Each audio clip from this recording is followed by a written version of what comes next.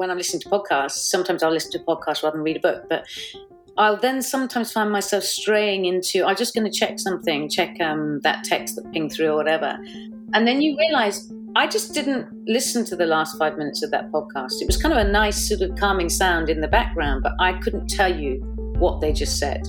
And then I find myself having to go back and rewind. And I think that's a skill we're losing by not practicing it. Welcome to the Digital Habit Lab from Mind Over Tech, a place where we explore our relationship with technology. I'm your host, Menka Sangvi. In each episode, I'll be joined by guests from different walks of life as we observe how we use tech, reflect on how it sometimes uses us, and experiment with ways to make sure it is actually helping us to do what we value most in life. Each season of our podcast focuses on a theme, and this one is about intention. We're asking questions like, what is intention? What does it feel like to be intentional? And why is it so important to the way we use technology? In today's episode, we speak to filmmaker Liz Smith. Her most recent film, I Am Gen Z, is an absolutely fascinating journey into how young people are using technology today. Liz fundamentally is interested in what makes humans tick. She runs the project What's Going On in Your Head, which is a series of live events that uses the power of performance art to explore mental health. Our conversation today is pretty wide-ranging, from Liz's love of her Peloton bike to her growing privacy concerns and her theory about why young people don't seem to be worried about privacy too much. We also talk about the shared phenomenon of information snacking and how it's making it harder for most of us to think deeply. And of course, what we always focus on in this podcast, we get practical and creative in thinking about how to respond to these challenges. I forgot to press record at the beginning of that. So I'm sort of asking you the same question in a different way now. So first of all, welcome. I'm going to start off with a few quick-fire questions. The first one is, when I say the word intention, does it bring up any kind of image for you? The word intention doesn't bring up an image, it brings up a question mark. Why? That makes sense. Like, why are you using this right now in the way that you are? Or picking up the phone or logging on? Why am I using this? Why am I thinking about this right now? Why am I reacting like this? Why am I responding like this? Yeah. Makes sense. How would you describe in one word your relationship with technology? Mixed. What's your favorite bit of tech at the moment? Like something that makes your life more enjoyable, more efficient? I really like my Peloton bike. That saved me during lockdown. And it's something which is got a screen. Yes, we're trying to get away from screens, but yet it's another screen I brought into my house. But I feel like it's been a positive screen in my life because it connected me obviously with the trainers. And at the same time, I was able to do exercise and listen to music. If I'm really get frustrated or worked up, the best thing to do is get on that bike. I think there's something in what you said about having a screen, but a screen that's dedicated for a different purpose. It doesn't do everything. You can't be on WhatsApp at the same time. That's very true. And the content that's streamed on that screen is also very relevant. Okay, if I asked someone that is close to you about your phone use, what do you reckon they would say? Probably say that I do use it a lot. WhatsApp, if they send me a WhatsApp, I'm responding to my WhatsApp messages far too frequently. So they say that you're too quick to respond. I just feel that I've WhatsApp is my new challenge. It's sort of taken over from email, WhatsApp a bit, but the problem is you tend to send more messages on WhatsApp than you would in an email. Something that's not appropriate to send an email, you might send on a WhatsApp. And I love how it's connected me with people. It's very clever, but I'm a little bit too linked into it right now. It's your weakest link at the moment. It's my weakest link.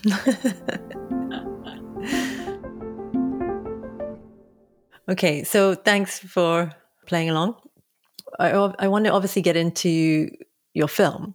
So your film, I Am Gen Z, it's about this new generation and their relationship with technology, or to use your words, how this generation is surviving in a world broken by technology. So first of all, just to define what Gen Z is, people that are born between 1997 and 2015 is what I read. I think it's not truly defined at the younger end of the spectrum. So I think Gen Z really relates to today's teenagers and those in their early 20s. Okay, that makes sense. Yeah. Time will tell when they want to call the next generation, whatever they're going to call it, Generation Alpha or whatever. But that's what the film studies is teenagers and early 20s. So you've got a set of people who are just starting to go into the workplace now, and also those who are teenagers at school doing exams, reaching puberty. That's the group I'm looking at. So what inspired you to make this film? What's the backstory?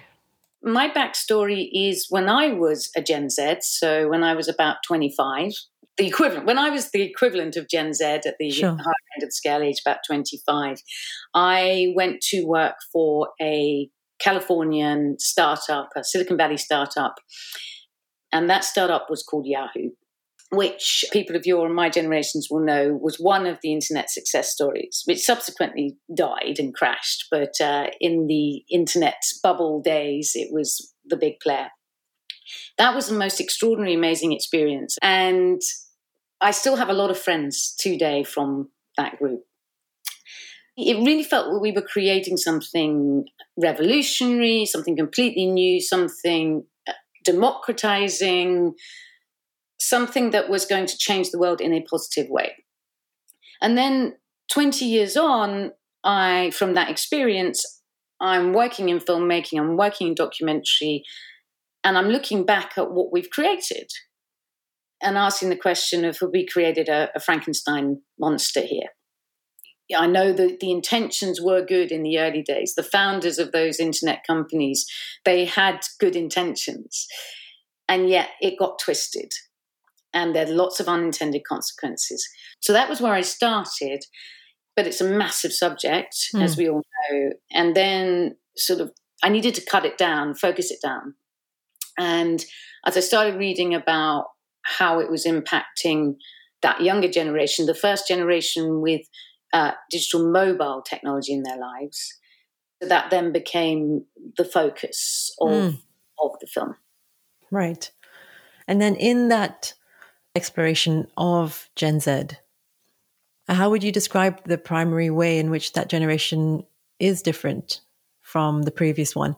They're very aware of what's going on in most scenarios, in terms of the addictiveness of technology, in terms of some of the issues around social media. They're totally aware of it. And they have accepted that they have to deal with it, and that this is their life. And so how am I going to manage this? And they've got this great sort of self-deprecating humor. I don't know whether you've picked up on that. And sometimes they will joke about themselves and how they aren't coping with it or how they are dealing with it, which shows a sort of self-awareness that I don't think older generations perhaps had about their situation. I think we were a bit more naive and optimistic about it all. 100%. Yeah. That's a really good way of explaining it. And some of the studies have shown this, and people, the experts talk about this in my film, is that there are some key characteristics of this generation which are about kindness and fairness. Every teenager tends to have had those values, and as we get older, we get a little bit more cynical and a little bit less in the kindness, fairness, sort of honesty kind of values. But I think for this generation, it's more entrenched in them and in their beliefs. Whereas certainly my generation, and I'm Gen X, I'm hardcore Gen X, I grew up in the Thatcher Reagan 80s, very capitalist kind of era, which was very individualistic. And I think Gen Z have become more community driven, more caring as a group. They're also, they have to deal with lots of division in a way that we didn't have to deal with division. But when they find their tribe, they're very loyal and close and supportive of their tribes in a way that I think perhaps the older generations were a little bit more individually minded. That's really interesting. So when I was watching the film, I think my starting point was to feel a bit sorry for these kids, that they've been dealt a bad hand. But watching it, I realized actually they have a lot of strengths. And so by the end, I was admiring a lot of their attitudes and wondering, what can I learn from them? Absolutely. Yeah. I think if older generations can adopt some of the values of Gen Z, the kindness, the fairness and stuff, I think we can remove some of this toxic sort of division and polarization that's going on. And they are more activist as well, less willing to sit back and let stuff happen. And it really comes through with the whole climate change story. They're really passionate about that. They're also passionate about Black Lives Matters and inequality, all of that.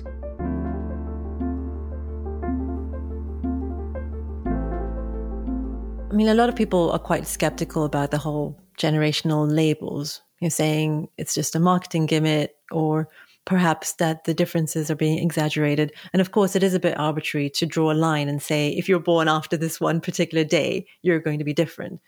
But if you look at the big picture, would you say that there's been a real shift? I think there's been a seismic shift. Okay. Between our generations, yours and mine, and them. And I think it's been a generation leap rather than generation gap. So I think the Gen Z parents really struggle to understand what life is like as a young person today, because their life is completely and utterly different to the ones that certainly the Gen Xers grew up with and the boomers. And I had a few comments when I was making the film. It's interesting when I was talking to parents about I'm making this film, that's the stuff. Oh yeah, but my kid's not like that. And then they'd say, what's TikTok? What do you mean? What's that TikTok thing? Well, it's probably on TikTok, right? Yeah. And they might then discover, oh yeah, the kid was on TikTok. And they've never been on it. And until you spend time on TikTok, you don't really understand what it's like to be a teenager these days. Or Instagram or whatever the next thing's going to be. And I spent a lot of time on TikTok researching for the film. And it was an eye-opener. One, because they were, in TikTok in particular, because they are creating their own videos. They're talking through their own language. And so they are telling me a lot about what's important to them in their lives and the things that make them tick. So you start to get a little insight into them. But also this feed, this For You page, this constant feed of content that's coming through. And you're just like, wow, if I'd had to live with that when I was their age, I think I wouldn't have been able to cope. And I think a lot of them have learned, because they don't know any different. They just live with it. That's one of the things I wanted to ask you about is when you watch this film, it comes through that there's a whole new playbook in terms of how people are relating to each other in the digital world, these new dynamics, and they can be seen on social media platforms. And last time we spoke, you mentioned perfectionism, social cooling. Can you tell us more about some of these kinds of phenomena? Yeah, one of the things that I uncovered during the making of the film that I hadn't appreciated before I started was this rise of perfectionism in young people. And that's coming from a lot of places. It goes back before mobile digital technology. I think there was already in certain Western democracies, Western culture, that rise of perfectionism was already on its way up, so to speak. But I think what mobile technology and social media has gone and done is it's exacerbated it. It's put it into sort of hyper mode because of the constant comparison, the constant posting, the constant got to show that I'm doing something. This is where I'm at. I'm improving on that. I'm doing this. I'm doing that. It's huge. And so that was an eye opener to me. the other one you mentioned is social cooling. Now, this is really interesting.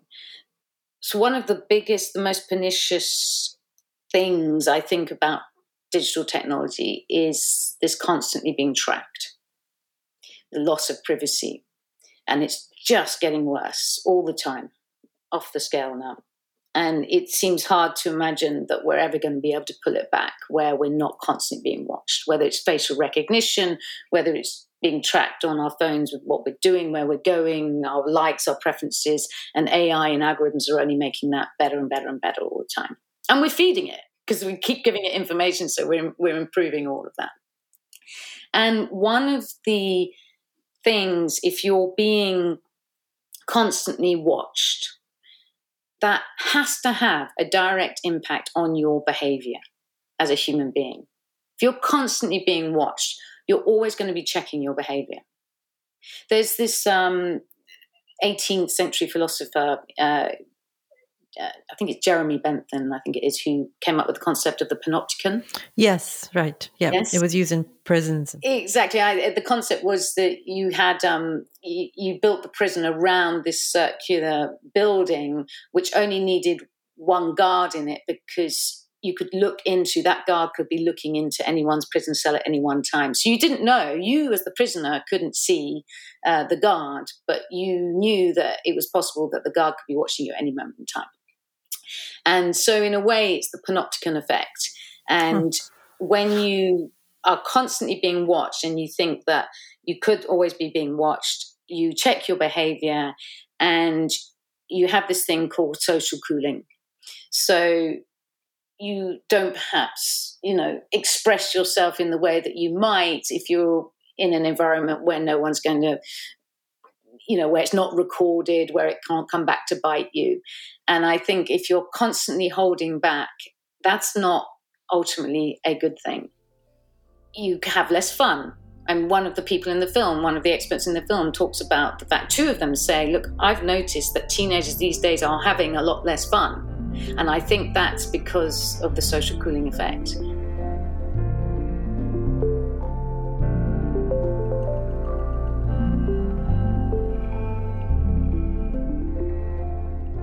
One of the big themes in the film is privacy. And I wondered, what is it that worries you the most? You look at what's happened in Hong Kong and the democracy protests which have failed. And a lot of that has been because of the power that the Chinese Communist Party have had of simply being able to monitor people through their phones and all of the associated things to do with that, and facial recognition and all that kind of stuff. So it becomes so dangerous to protest or speak out or even post something on Twitter or wherever that you don't do it.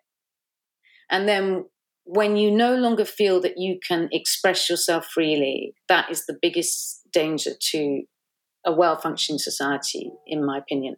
Sure, the autocratic nations are doing it perhaps more overtly, but even in small ways, it's coming into our lives here in the UK.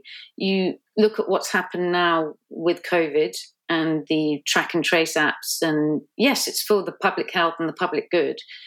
And there's perhaps a very good argument for it, but all of our health data is now, that worries me, how much of our health data is now out there and how that's being used. And I know there are these checks and balances in place, but I don't think there's perhaps enough of that. Yeah, that makes sense. I guess situations like this shake things up. And then once you have these new systems in place, these new norms, then it's hard to reverse them, to argue for rights and responsibilities around privacy when we've already agreed to this level of intrusion, I suppose. This is the biggest problem with the direction digital technology has gone in. I don't see that we're ever going to go back. The genie's out of the bottle and it's only just going to build and build and build. So we need to try and make sure that we get it right first time round. But sometimes we don't realize the unintended consequences or the long-term implications of some of the things we do. And then it's really hard to go back. Is this something that you found Gen Zers are typically worried about? No. And this is one of the things that surprised me the most. So there's a big element in the film about privacy and loss of privacy. surveillance. And whenever I've spoken to Gen Zers about the film and stuff, they really relate to most aspects of the film, the mental health aspects of it, the addiction side of things, the challenges that lie ahead with them. But they never quite get the privacy piece. And I suddenly realized, I know why. It's because they've never experienced it. They don't really know what it is, right? If your photograph of you when you were 5 hours old went up on Facebook. So from the minute you were born, you didn't have privacy, right? You were out there in for the world to see. And that was the beginning of your internet brand, right? There's this whole kind of branding thing we have to do at a personal level now, when you're online, social media. It starts right from the very beginning. I've gone off on a tangent again there, but that's another interesting angle, I think. But yes, coming back to the privacy thing, if you've never experienced it, I don't think you can truly understand what you've lost. But then there's an acceptance. There's a great line in the film. A couple of characters said, well, sure, facial recognition and tracking technology, it's here to stay. So we've got to live with it. So they're aware of it, but they accept this is how it is. It's just how it is.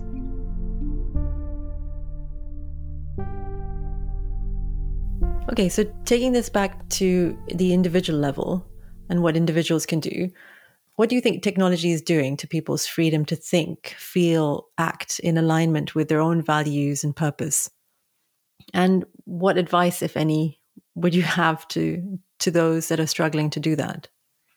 Okay, freedom to think, act in alignment with their own purpose. There's the soundbite snacking issue that you get with social media, news feeds, notifications. Could you just explain that, the soundbite snacking issue? Yeah. So we just grab the headlines. It's the tweet culture. So we make a whole lot of assumptions based on 144 characters, or how many characters is it these days?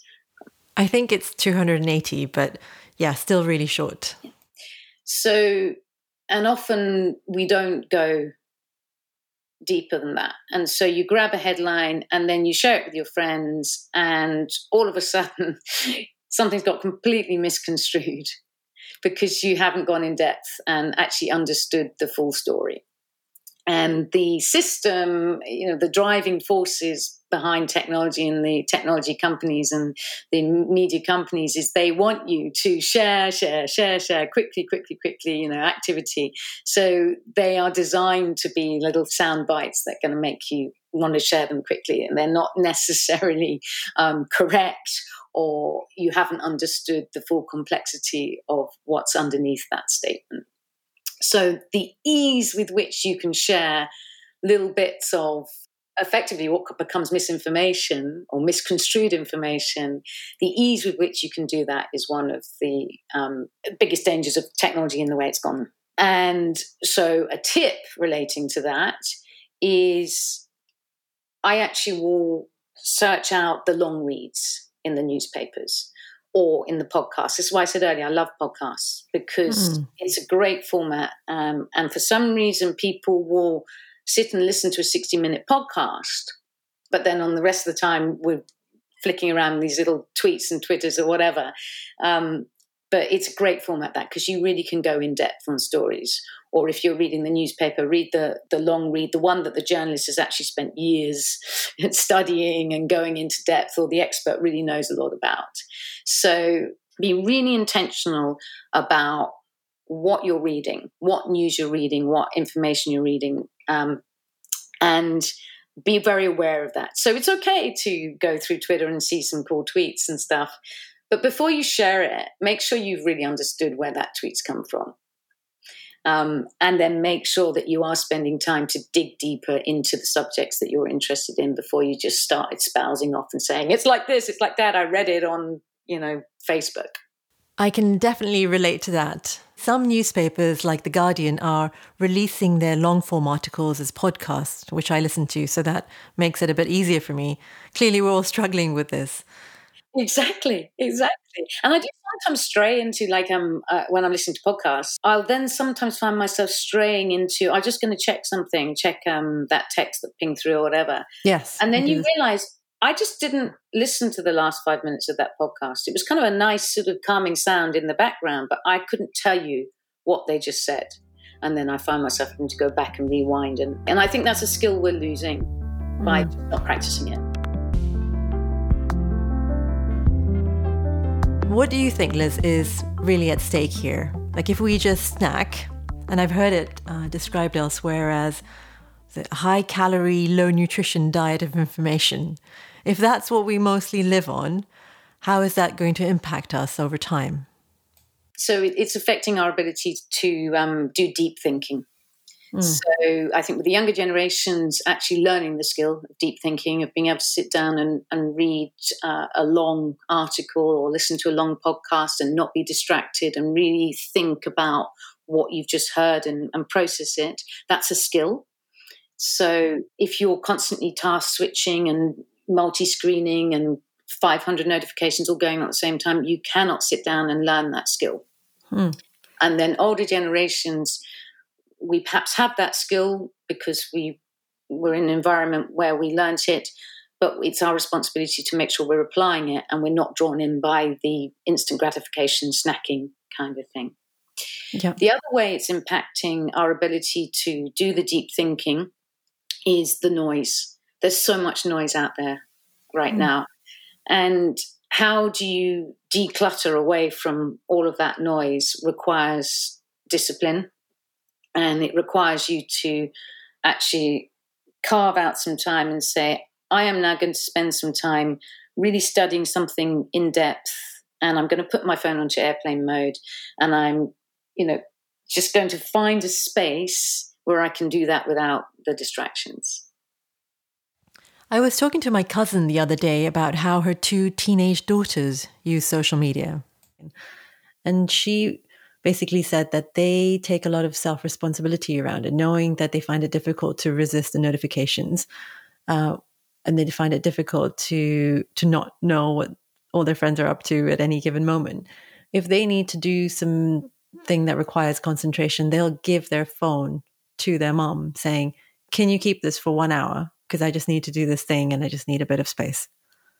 And I thought that was amazing. I mean, that's just so sophisticated. That's exactly what I mean about them being self-aware. They're aware that this phone is pulling them in all the time. They're aware of that tension, which I think is really impressive. Yeah. But it's not easy. Yeah. It's really not easy to fight it.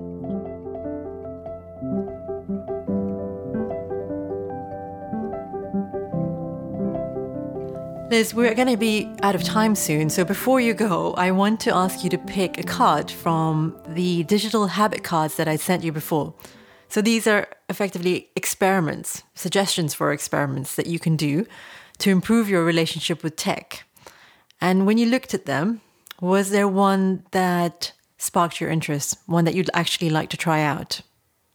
So the one that jumped out at me was the very first one, which is avoid early morning tech use. And I have been doing that, but not quite to a full degree. So what I have is this habit now of the first thing I do in the morning whilst I'm having my breakfast is I actually read a book, a physical book. Yeah. Back to this deep thinking and having time to read sort of stuff in depth. And that really sets me up well for the day. And then once I've had that period of time, I then go to my desk and start my day. But there's one thing I'm missing, I'm not doing, and that is before I start reading my book, and sometimes it might only be for 10 minutes because I've only got 10 minutes because I've got a really long day, but I'm doing that reading time. But before I do that reading, I quickly check my phone to see, is there anything urgent? Even if it's something that is not urgent, it's now in the back of my mind that, I have to deal with that thing. And wouldn't it be nice if actually I didn't look at my phone until I start my day at my desk. So I'm going to try doing that. Yeah, it's funny how it can feel quite luxurious to be offline for a little while. Absolutely. I mean, it's my job. I'm a documentary filmmaker. I need to be reading stuff and learning stuff that plays into the films. So it's work, but I still feel like a bit naughty doing this thing, which is perceived as a luxury, but actually shouldn't be perceived as a luxury. And yeah, all of these things that are pulling you into each day. Oh, I should be responding to this person. I should be outputting. I should be producing something all day, all the time. Yeah. Could you say something about where people can learn more about you, follow you, connect with you? Oh, yes. So if you're interested in the film, imgenzfilm.com. There's a page there which is for screenings. And so we are doing the festival run at the moment. Oh, and also worth mentioning my other project, What's Going On in Your Head. That's what'sgoingonyourhead.org. So again, head over to that website to find out more about that. Brilliant. We will be following you very closely. Thanks for all your time. Appreciate it. Thank you. Really enjoyed it. After speaking to Liz, I've been thinking more about Gen Z, their values and activism, the social cooling effect, and the challenges to deep thinking. And I realized that how young people engage with tech shapes culture, shapes the world, and affects us all. So a big thanks to Liz Smith for sharing her insights. I highly recommend checking out her film to learn more. All the links will be in the show notes over at mindovertech.com. And of course, thanks to you for listening. As always, if you enjoy the episode, please consider leaving us a review because that makes a big difference to how easily others can find us. And finally, we have a great newsletter which you might find useful, so feel free to sign up. It's full of ideas and inspiration and practical tips too for experimenting with your digital habits. I hope you can join us again next time. Bye for now.